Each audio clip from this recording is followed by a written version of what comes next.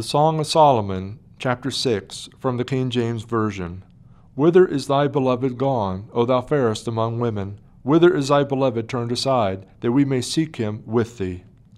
My beloved is gone down into his garden, to the beds of spices, to feed in the gardens and to gather lilies. I am my beloved's, and my beloved is mine. He feedeth among the lilies. Thou art beautiful, O my love, as Tisra, comely as Jerusalem, terrible as an army with banners. Turn away thine eyes from me, for they have overcome me. Thy hair is as a flock of goats that appear from Gilead.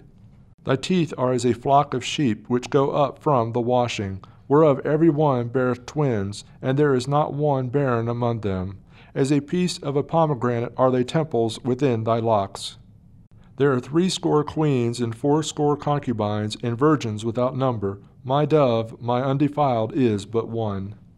She is the only one of her mother. She is the choice one of her that bare her. The daughters saw her and blessed her, yea, the queens and the concubines, and they praised her.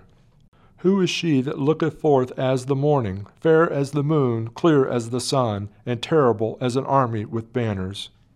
I went down into the garden of nuts to see the fruits of the valley, and to see whether the vine flourished and the pomegranates budded. Or ever I was aware, my soul made me like the chariots of Abinadab. Return, return, O Shulamite, return, return, that we may look upon thee. What will ye see in the Shulamite? As it were the company of 2 armies.